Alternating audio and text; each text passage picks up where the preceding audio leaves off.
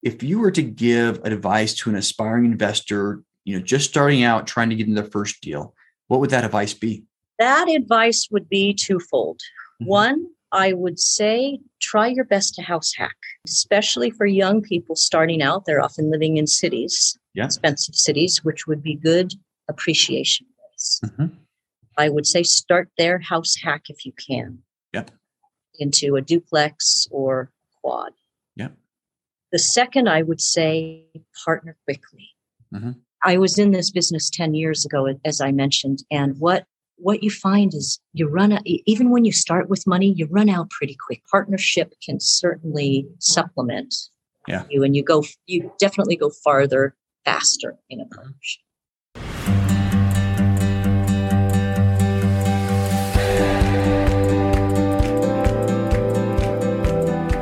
Welcome to the Diary of an Apartment Investor podcast with your host, Brian Briscoe.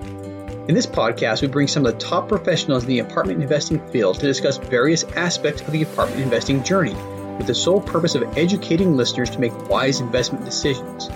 The Diary of an Apartment Investor podcast is sponsored by Four Oaks Capital, bringing you high-yield returns through apartment complex investing. Welcome to the Diary of an Apartment Investor podcast. I'm your host, Brian Briscoe. Very excited for today's show. It's a first deal episode. I have the feeling that we're going to get into a lot more besides that first deal, but our special guest today is my longtime friend, Becca Hintergart. So Becca, welcome. Thank you, Brian. Thank you for having me on your show. I listen to your podcast quite a bit, and I enjoy your meetup groups during the week. So it's a pleasure to be here. It's been so fun getting to know you over the last couple of years. And I think it's been that Friday meetup group that it's just, it's like I said, it's been really, really great. And I'm super, super excited to finally have you on the show. And huge apology. I mean, I should have invited you on a long time ago. We're going to talk about a deal that you closed a year ago, but I should have invited you on a year ago, but that's all right. Yeah. But anyway, let's do this. Let's talk about you. Tell us a little bit about yourself, what your background and history is, and kind of walk us into how you got into multifamily. You bet. Mm-hmm. Well, I'm from the San Francisco Bay Area, grew up in the Bay Area, and I was a medical device rep for many, many years, selling large imaging equipment, the CT and MRI equipment to hospitals. And while that was a great job, good income, W-2 job, territory of Hawaii, as well as the Bay Area. Nice. Seemed like a great gig, but it was not passive at all. I mean, in fact, a hyperactive job. Yeah. That, if you don't sell, who cares what you did the year before? Yeah, you're commission based. So it's a constant, you always have to produce to make money. Constant. Yeah. So, I realized, wow, this is not a passive deal at all. And I needed to start seeking other things. Mostly at that point, I was single and just making a lot of money and needed a tax deduction. So I bought a building in San Francisco. I house hacked that and lived in the upper unit while I renovated the downstairs unit. Mm-hmm. And then I flip-flopped. The only one to put an offer on this house was myself and a contractor. Oh, okay. Which was bad sign, really. Mm-hmm. That says a lot. What year was this? I mean, it was 2004, but the building that may have been a bad sign, right? Yeah, it was a bad sign. I got a good, one of these Cinderella loans that turn into a pumpkin at the strike of 3 years. Yeah. So you better have a good business plan in place, or you could lose the property. I don't know. It's so naive, and this was a 1900s Victorian, so everything that went wrong could go wrong. Yeah, really old property, and when you buy old properties, you get old property problems. Sure do. I'm a big fan of emerging markets, and I was previously in the Dave Lindahl RE Mentor 10 years ago. I was in their coaching program, and what they really would talk about was emerging markets. Mm-hmm. You can make a lot of mistakes. In emerging markets, as long as the tide keeps rising, all boats rise in a rising tide. So I made a ton of mistakes in that building, but I've made a ton of money in it just because the market is emerging. It has the job growth, the demographics, and you buy right. So a lot of things we look for. I still have that property today, and we'll go into that later. I finally made a decision. I'll probably be selling it. Oh, nice. That's where my epiphany of passive income began. Mm-hmm. And then from there, I went into a 12-unit, a multifamily in Kansas City. Mm-hmm. And I got a taste of another emerging market, buying on a short sale, value add. Mm-hmm. And then from there, I was hooked. Yeah. So I was counting the days until I left my med device job. Yeah. So this 12-unit in KC, what year was that? That was 2009. Okay. That was really 2009. Good. Yes. It was a good year. Oh man. I bought we talked about this before recording. I bought a house in San Diego in 2009. And the only thing I wish I would have done better was I wish I would have bought more. I looked at one, and to me at the time, that was a huge stretch. I thought $300,000 for a purchase price was ridiculous, but man, if I had 2009 to live over again, yeah. I think the same thing. In fact, that property, I was on a women's multifamily meetup a couple months ago, and one of the gals on there was bidding on my exact same property. Really? And this just shows the trajectory. I got it for $250, sold for $300. I just kind of got out a little too soon. Yeah. It's now on the market for $950. Wow. This little 12-unit in Kansas City. And that was a path of progress play, speculative play, which was a great play as long as you're willing to wait out the timeline it takes. And I wasn't. Yeah. And that's one of the things that I like about real estate is it's going to work. It just depends on your timeline, so every market has good things about it and bad things about it. And you made something in San Francisco work. And there's a lot of people who won't touch San Francisco because of, it's San Francisco, right? Everything. But, lots of reasons not to touch San Francisco. Lots of reasons. And with this KC deal, the longer you wait, the better real estate gets is kind of how I look at it. So, and it has to come down to emerging markets. And once you understand that basis, it really should start there. Yeah. Job growth, population growth, landlord-friendly states, and is the trajectory up? And then you have room to make a lot of mistakes. I don't recommend it, but if it happens, you're in better hands. Yeah. I like to use a sailboat analogy because I think people understand that pretty well. If you're in a sailboat and you don't know how to sail and you put your sail up, you're going to go where the wind pushes you. So the emerging market is you're going in an area where the wind is blowing in the direction you want to go, and that's the easiest way to sail. Once you start trying to go crosswind or upwind, sailing's increasingly more and more difficult, but you want to find the market where you have the tailwind and you can just put that sail up and let's go. I love the analogy. I couldn't agree more. Yeah. So, I love emerging markets. Great place to be. So, 12-unit in KC. What came after that? After that, I was part of a passive investment in Longview, Texas. Another thing at the beginning of phase, a lot learned, a tremendous amount learned from these deals. That went okay. Didn't go spectacular. Knowing what I know now, I would have vetted the deal a lot better. Yep. That was just kind of a hairy deal. Do you remember in Rich Dad Poor Dad, the Purple Bible as we all know it? Yep. At one point he was going to buy a condo and his rich dad said, do you know that there's a massive public works project right in front of the entrance? Mm-hmm. He said, no. And he said, it's going to block the entrance to the building for, they say 6 months, but you double it with the city. Yeah. Well, that's what happened to our multifamily deal in Texas. And they blocked 2 lanes of the entrance to the building right after our value add and our lease up. Yeah. And the cash flow just tanked. Yeah. We had a never know situation. This was a single family home that was like a block off of a major highway. And my wife and I decided to sell it. But right when we decided to sell it, they announced an expansion of this highway, which ended up, it cut into our profits quite a bit. Because it was big news in the area and the whole row of houses in front of it got torn down for the highway expansion. And it went from a block away to, right immediately in front of the freeway. But yeah, that's one of those things that, I mean, if we could have timed it better, we absolutely would have. And, when you're looking at multifamily, those are things that you probably should try to find out before purchasing stuff. You want to vet all of that. Mm-hmm. And a lot of people don't think of it. You go into these syndication deals and there's a lot more to look at than you think. Yeah.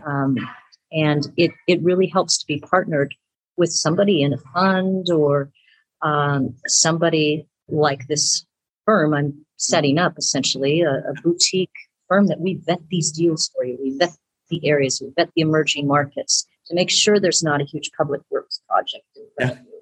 Strict underwriting, 3 layers of underwriting just to make sure, because you could get caught in a bad spot. Yeah. And you said it wasn't a great deal, but it ended up working out. But so you made through it, you learned, which is important. I learned a tremendous amount. We didn't lose our shirt too much. This is what I love with multifamily. There's always still a property standing. Yep. You don't lose everything like you do in a stock in most cases. Yeah. So you made it through with most of your money back, it sounds like, and a lot of knowledge gained. Now, what kept you in the game? I mean, some people, when they lose money on a deal like that, just kind of, throw in the towel and they're done. That's a really good question. And thanks for asking that, because not a lot of people have asked me that, but it was something I really struggled with. Mm-hmm. And at that time I had 2 kids, 18 months apart, the Irish twins.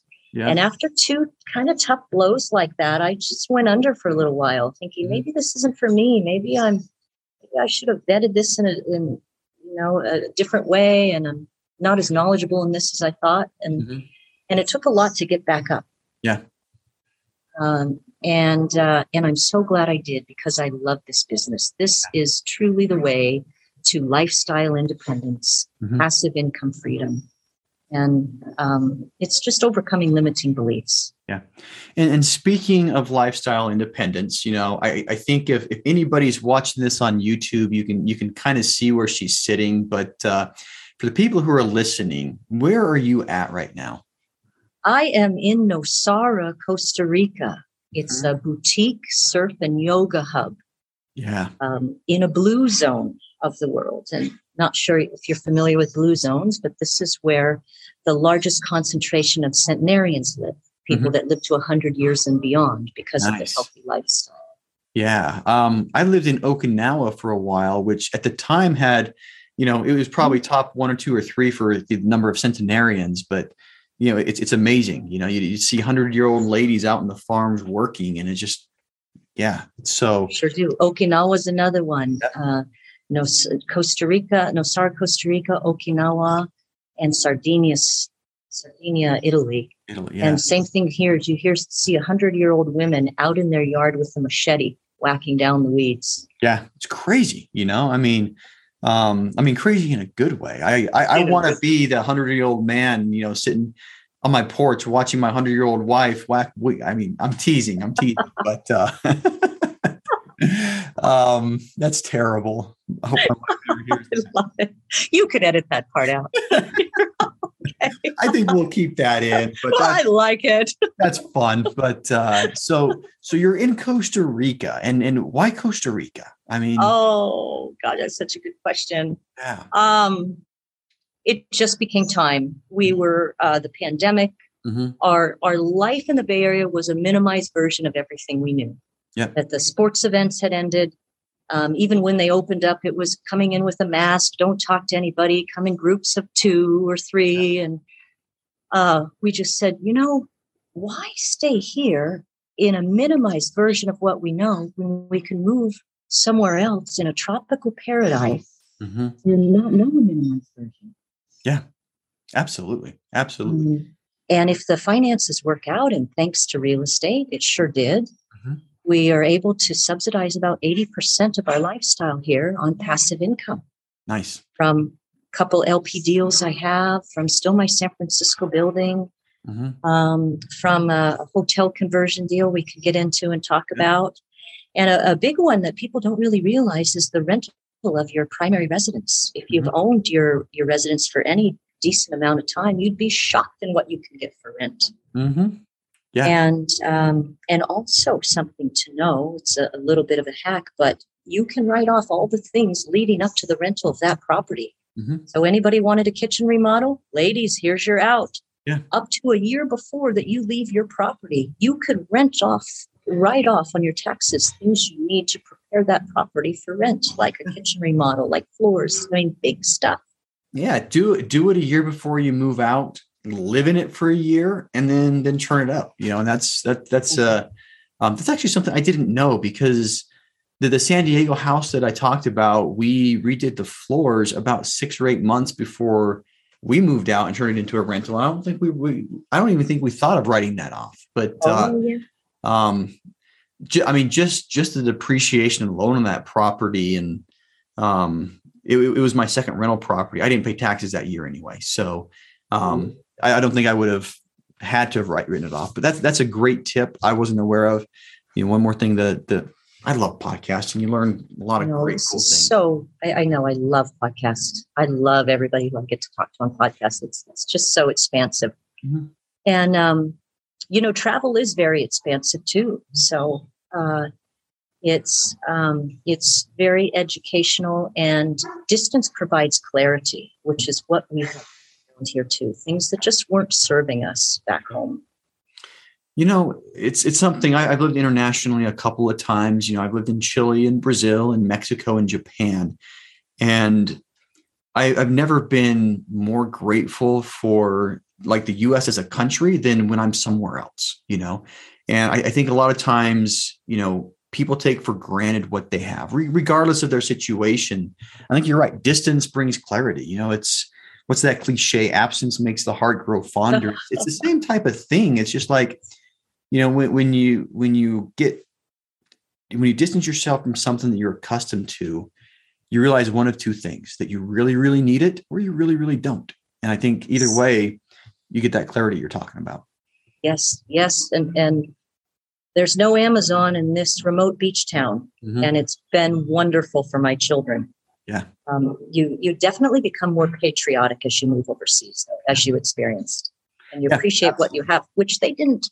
Probably like typical children. They only know what's in front of them. And now they know another way, a second language acquisition. Yeah. Find amazing schools overseas. Yeah. We're at an international baccalaureate school in between the jungle and the sea. Mm-hmm. We surf every day after school. Man. Yeah, my kids talking about the travel again. So my oldest kid spent a year in a private school in Rio, but they got to see how a lot of the other world lives, and most of the Brazilians who went to that school were like the upper class Brazilians, and then juxtaposed, right next to them, you have these favelas with, absolute poverty. And, it was a level of poverty my kids never saw, would never see in the US. And the disparity between the haves and have-nots, I've never seen such a stark contrast as I saw there. But yeah, it opens your eyes. And, like I said, for me, and you just mentioned the same thing, it makes you appreciate, what you have a lot more, and where we grew up. So it really does. And for children and us too, it makes you start thinking of, well, how can I help? There's such a disparity in poverty in the have and have nots. Yeah. So it gets your mind turning into what would make these people, what would make their life a little better? What little thing can I make a difference to one person? Yeah, absolutely. Absolutely. And it's definitely changed our charitable outlook, but yeah, lots of goodness there. But so let's, since I guess we're really here to talk about a first deal, but let's talk before that about your why, your big burning why. And I think we've kind of brushed upon it, but why do you do multifamily? Why do you do what you do? The ultimate goal is passive income freedom, to not have to work as I worked in med device sales. As my husband, we met in that industry. We're both med device sales reps.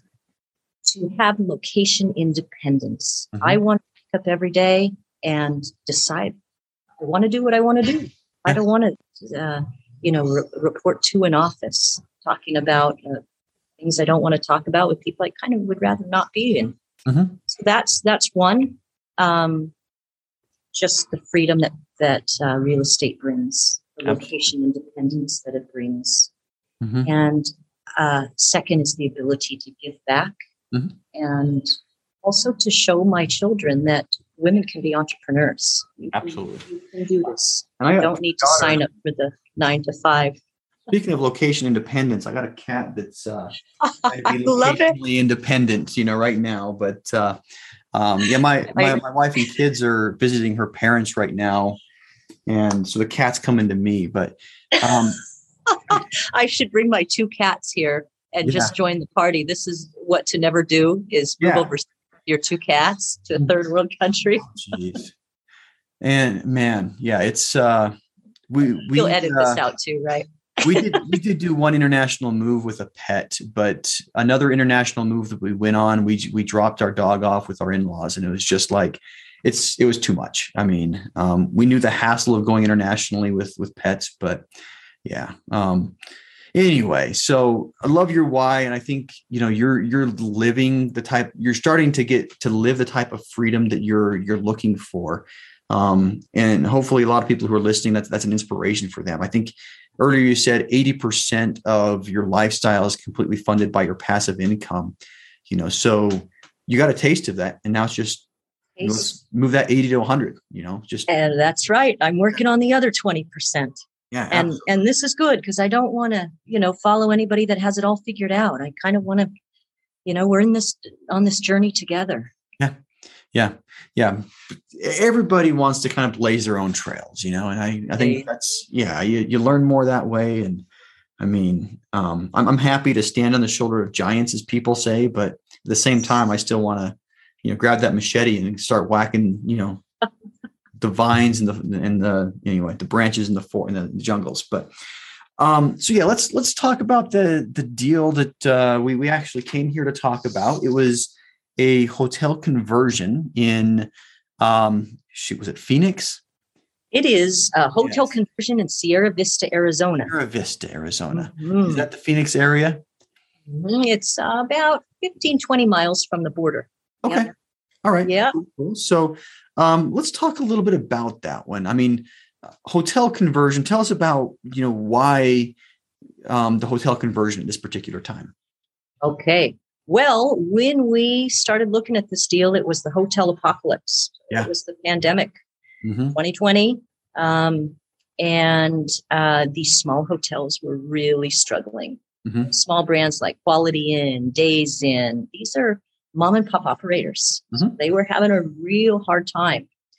And we came across this deal. It's a 100-unit Quality Inn that we're taking down to 65 multifamily units, 31 one-bedrooms, 31 studios, and the remaining two bedrooms because they were suites. All right. But these hotel owners were hemorrhaging badly. And just the hotel market, the small hotel market was struggling tremendously before this. Airbnb has given them a run for their money. Yeah. So the pandemic has just tanked a lot of them. Yeah. I mean, it really, the Airbnb, took the hotel margins, and I mean that they had a hard time competing. And so their margins just went razor thin on everything. And then when the pandemic shuts them down, I think a lot of people were seeing fire sales on hotels. I mean, you're seeing hotels that came out at ridiculous prices.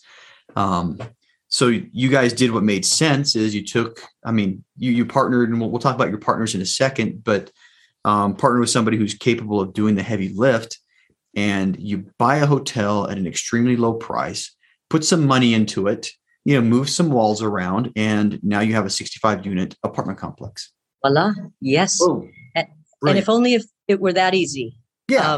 But yes, that's exactly what we did. And then you can get them at such a great price. We got this deal 30 cents on the dollar. So at a 70% discount. Nice. Something to know with hotels, there's tremendous landmines. So you must be partnered with an experienced operator, a heavy lift operator, as we were in this case with Bakerson.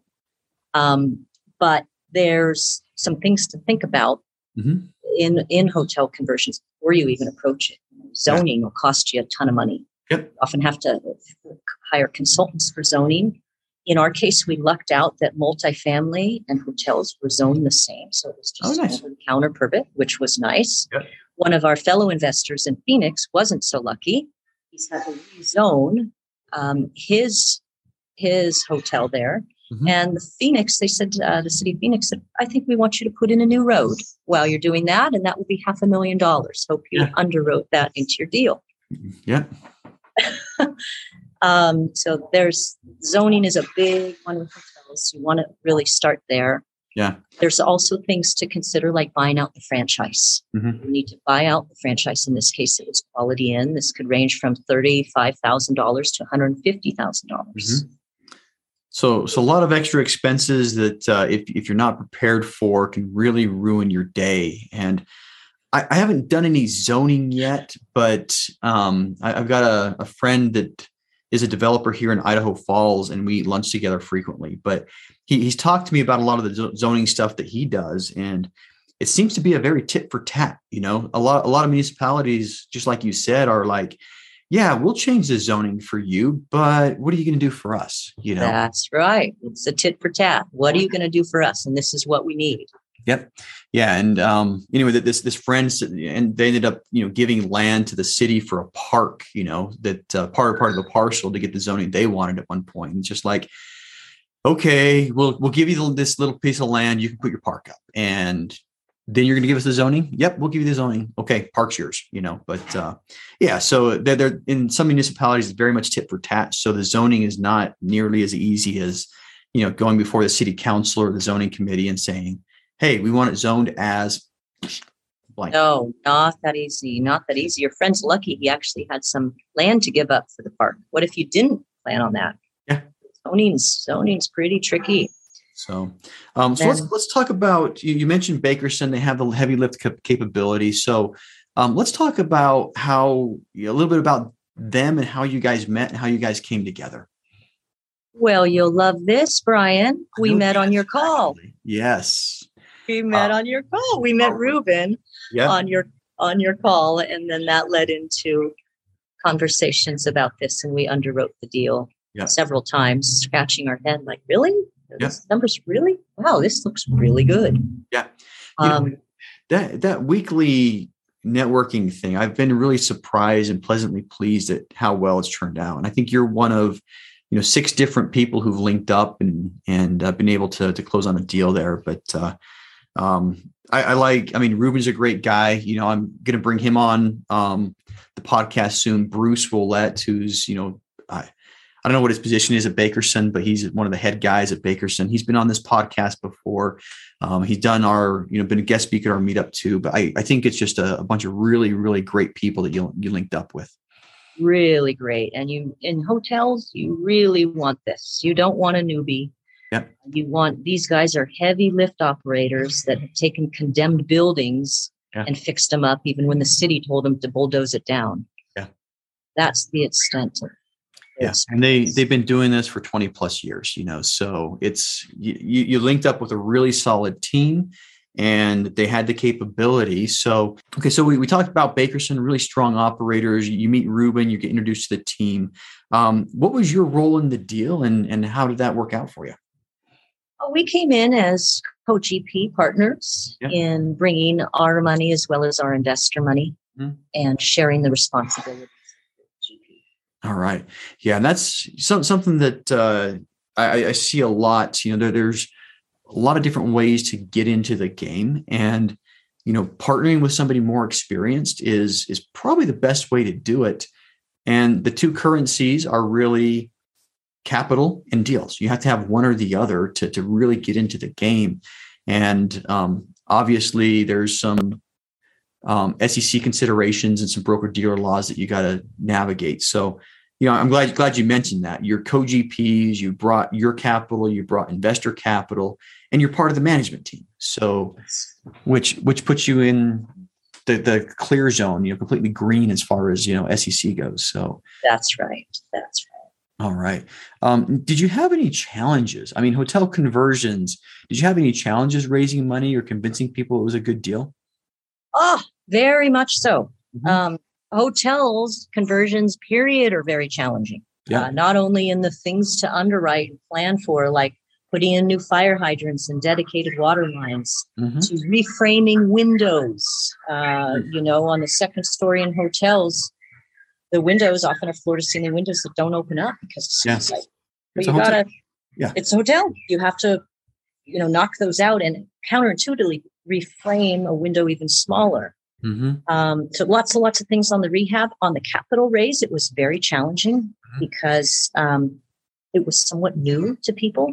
Yep. And bringing this deal to your friends and family. Okay, Grandma, we have a hotel that we're taking down a multifamily units. And, there's a structure of 2 waterfalls in this, and it's a legacy hold, which is a 10-year hold, in which the investors get their money back about year 5 to 6. And I like these deals. They're not always flipping multifamily, so to speak, but you're in it for 10 years for a cash flow gain. All your money's returned at the 5 or 6 year mark. And then it's just mailbox money. But this was very hard for our investors to get their head around. They're like, wait, hotel. Wait, no, it's a hotel, and then it's a multifamily, and it's in a tertiary market, and I'm going to get my money back, but then I'm still in the deal. So it was a case of a confused mind says no. It's definitely out of the normal syndications that everybody sees. I think 8 out of 10 syndications, and I'm on dozens of different syndicators investors lists, but most of them I see are value add 3 to 5 year hold, and the only real variable is, are they going to put a refinance in it or not? And it's just that's easy. It may not be easy if it's the first time you've seen it, but that's what most people are offering. And so when you come out with something that's, wait, your hotel 2 multifamily, 10-year hold, what? Yeah. So I understand that. Though on a different level, I think, risk adjusted, the 10-year hold is a lot more attractive if you're looking at risk adjusted returns versus, the big, quick, the fast turns and the, cash out really quick type scheme. So not absolutely, but business plan. Right. And also, you need to do something like that. You need to get the property at such a good deal and have such a lot of money left in the deal. Like most syndicators have to either refi or sell at the 3 to 5 year mark to pay all the investors back. They can't refi, give them their money back, and then hang on to the property for the long haul and still have the numbers work. So unless you buy it dirt cheap, like we did here, 30 cents on the dollar. So how's it gone so far? You guys closed about 2 years ago. How far into the conversion are you? And what roadblocks you guys hit? Oh boy. Well, the plan is going great. There's been always a lot of surprises, and the heavier lift that you get into, the more surprises. We went rounds and rounds with the city and the dedicated water line and the fire hydrant that they wanted us to put in. The electrical, we had to update more electrical to accommodate the kitchen. Counterintuitively, you would think that hotels would have fire sprinklers, but they actually don't. Because there's no kitchen. So we had to run fire sprinklers throughout the whole building to the cost of about $185,000. And something that a lot of people don't realize is it may seem like it's a really simple deal. It's like, okay, it's pretty much a studio apartment right now.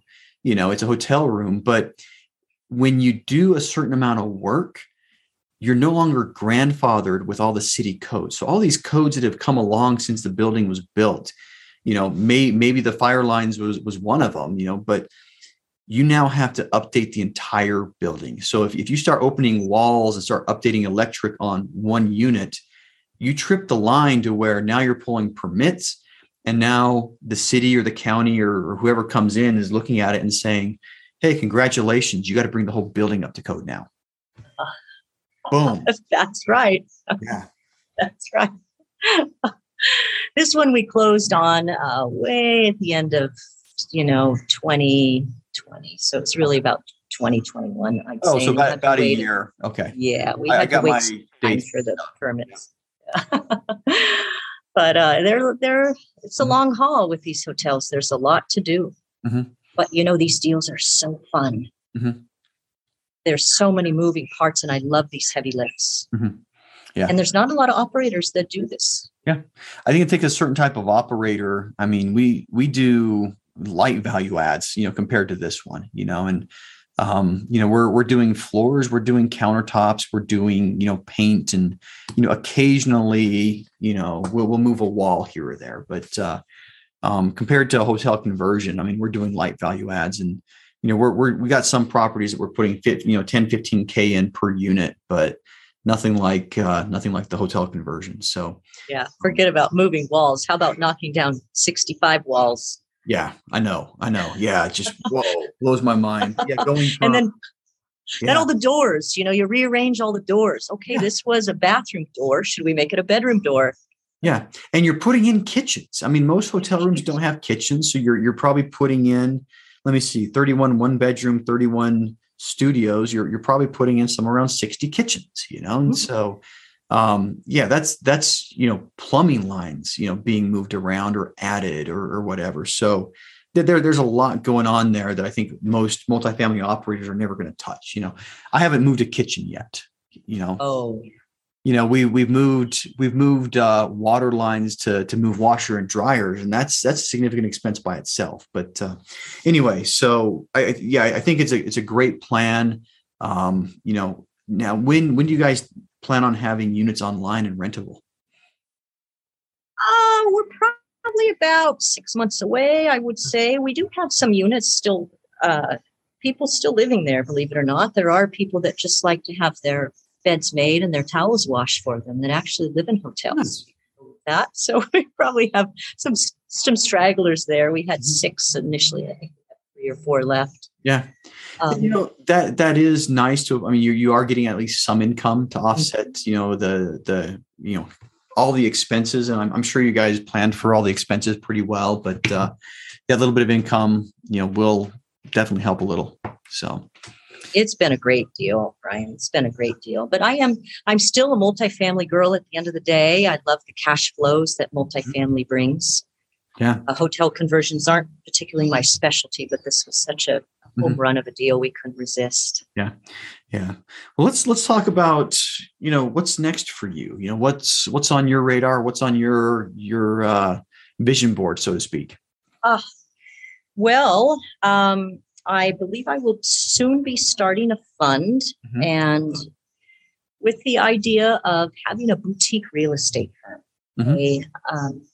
in which we heavily vet with 3 layers of underwriting deals from experienced operators on the ground. I like more Bakersons surrounding me, boys that live right there in the market that are, they know their stuff. And in this fund, I would like to model somewhat of my experiences in that I think you have to have not just all multifamily deals. You have to have what I call the 3 building blocks. You want a good appreciation play, something like my San Francisco building, for example. Yeah. This is great for people who live in these expensive markets, New York, Chicago, San Francisco. These are not cash flow markets at all, at least not for quite a while. Yeah. But these are what I call the Rip Van Winkle markets. These are the set it and forget it. These are the fall asleep for 10 years and make $1 million market, like your San Diego property. Yeah. It's important to have one of those in your portfolio. It's also important to have the cash flow from multifamily, which we love, and the tax advantages, which we love. I also feel it's important to have a great velocity of money, to have some quick deals, some double your money deals that I'm finding in Costa Rica. Yeah. Here. So these are double your money deals in 18 months. We can buy a lot for $300,000, build for $5,000, and sell for $1.6 or $1.7. Yeah. The pandemic has changed the landscape of where people can live. So places like Lake Tahoe, California, Hawaii, boutique surf towns in Costa Rica, these are packed full of people from the Great Resignation, white collar workers like myself and my husband that said, hey, we can live wherever we want. And as a result, areas like this are in tremendous demand. that this is an Airbnb, our fourth Airbnb since August. And the reason is there's no housing. There's a housing crisis. Mm-hmm. All our expat friends are doing the Airbnb shuffle. Yep. This house was for sale 18 months ago for $750. It just sold for $1.4 last week. Nice. And it's not even done. Mm-hmm. But because of the high demand of these markets and the willing workforce, you have Nicaraguan workers that build a shed right next door. They work 7 days a week, 12 hours a day, gather all their earnings, and then go back to Nicaragua for a couple months, and everybody wins.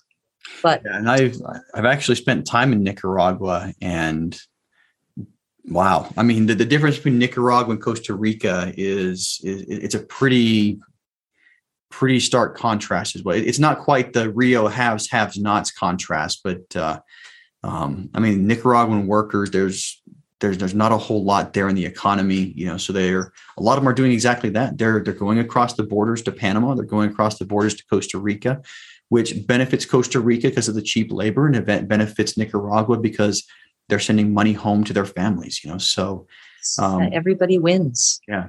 Not the greatest situation, but at least it does benefit people, So yeah. The immigrant story is always tough. Yeah. Always has been. We're the Irish immigrants, in the potato famine way back, and it was hard then. And most immigrants, what I like about immigrants is most immigrants go to a new place to find a better life, and they're hard workers, and so I think you see that just about everywhere where, Nicaraguans going to Costa Rica and they're looking to work to make more money and to create a better life for themselves. So I think it's a healthy dynamic overall. I mean, I don't like to see, countries like Nicaragua struggle, but it happens, but it's nice that they have an out though. Yeah. That as they struggle, they have a neighbor that's prospering and they can go still have their family in Nicaragua, keep the kids in school, everything's stable, and the men come here and work. Yeah, absolutely. Anyway, don't want to get into that political stuff, but that's what my job was for many, many years in the Marine Corps. But so I'm going to go back to those 3 building blocks, and I really, really like how you laid those out. You have to have your appreciation plays, you have to have your cash flow plays, and you have to have those double your money in a couple of years plays. And I think if you build a fund in a portfolio that has a little bit of each, that's real diversification. Number one. And number two, your risk adjusted returns are going to be much higher on that one because you're going to have the best of everything, and it doesn't really matter what the economy does. Your appreciation plays, might not work so well for a couple of years, but your cash flow plays might be the gem of, or the belle of the ball. So I think the diversification there, I think it's well thought out. And like I said, like I told you before we started the podcast, I think I'm going to steal that and bring it, call it my own. Right ahead. Call it your own. You go right ahead. And then you can point back to this podcast and say, Brian stole it from me. And I'll be, I did. But I'll give it to you. How about that? All right. You don't need to steal it. Even better. All right. So time to, unfortunately, time to wrap up here. But one question that I like to ask everybody on the podcast is, if you were to give advice to an aspiring investor, just starting out, trying to get into their first deal, what would that advice be? That advice would be twofold. Mm-hmm. One, I would say, try your best to house hack. Mm-hmm. And especially for young people starting out, they're often living in cities, expensive cities, which would be good appreciation rates. Mm-hmm. I would say start there, house hack if you can. Yep. Into a duplex or quad. Yep. The second, I would say, partner quickly. Mm-hmm. I was in this business 10 years ago, as I mentioned, and what you find is you run out, even when you start with money, you run out pretty quickly. Mm-hmm. And there's a lot of things to do. So partnership can certainly supplement you, and you definitely go farther, faster in a partnership. Absolutely. And that's something that I found, I partnered with the folks at Four Oaks, almost 3 years ago. Actually, it has been 3 years. Time flies, but, we partnered quickly and we got a lot of traction quickly, a lot more traction than I ever would have had individually. So, Yeah, I definitely agree with that. So that's wonderful. And that's something to celebrate too. You have made a tremendous amount of traction in 3 years. Yeah. So every once in a while, I look back and I kind of surprise myself. If I look at 2017 Brian Briscoe and, compare it to now, it's just, I never would have imagined. But well, that really speaks for the impermanence of things too. And partnership is one to look at is that you guys can go on this road while it suits everybody, and then you grow and you can go off in your different directions. It's not a life sentence. No. And yeah, I was going to say it's not a failure by any means when partnerships break up either. It's usually a springboard to something for everybody. So it's a growth. Yeah. So now that's it. Last question for you. How can listeners learn more about you? Yes, sir. Well, I have a great guide for your listeners. It's called The 6 Steps to Put Your Income on Autopilot and Move Overseas. Nice. And tell us where to find it. I was just going to say, and it sounds like something that you've just done yourself. So you're probably a really good person to learn that from. I am the perfect person to learn it from. And in there, you'll find resources of the best places to live in 2022. The least expensive places to live and live a good life, different calculators and how much it would cost in those areas. And then it goes into a bit of my journey in multifamily and how I've reached multifamily syndication is really the best and fastest way to live a life of location independence and passive income freedom. Awesome. And where do we find that? You will find that at hintinvestments.com. That's hint, HINT. Investments with an S at the end. .com. All right. Hint Investments as in Hintergart, but hintinvestments.com. Got it. So we're going to put a link to that in the show notes. Make sure everybody has access to it. And if that guide's something you're interested in, head to hintinvestments.com and pick yourself up a copy. That said, Becca, thank you so much for coming on the show today. This was a lot of fun. And, one of these days, I'm going to have to, just plop into Costa Rica and come say hello. Come into Costa Rica and come surfing with us, Brian. It's been a pleasure. Thank you for having me on your show, and it's such an honor to be in your Friday groups. I really love it. So we've been long overdue for this. You called it surfing here, but what did you call it before the show? Oh, my kids are taking surf lessons. Yeah. My husband and I were taking wipeout lessons. Wipeout lessons. There we go. There we go. It sounds like me starting to ski, and whatnot. But I'll be happy to come out and take some wipeout lessons with you guys because that's probably the level I'll be at. Anyway, you'll be in good company. Awesome. Well, thanks again, and we'll talk soon. We'll talk soon. Thank you, Brian.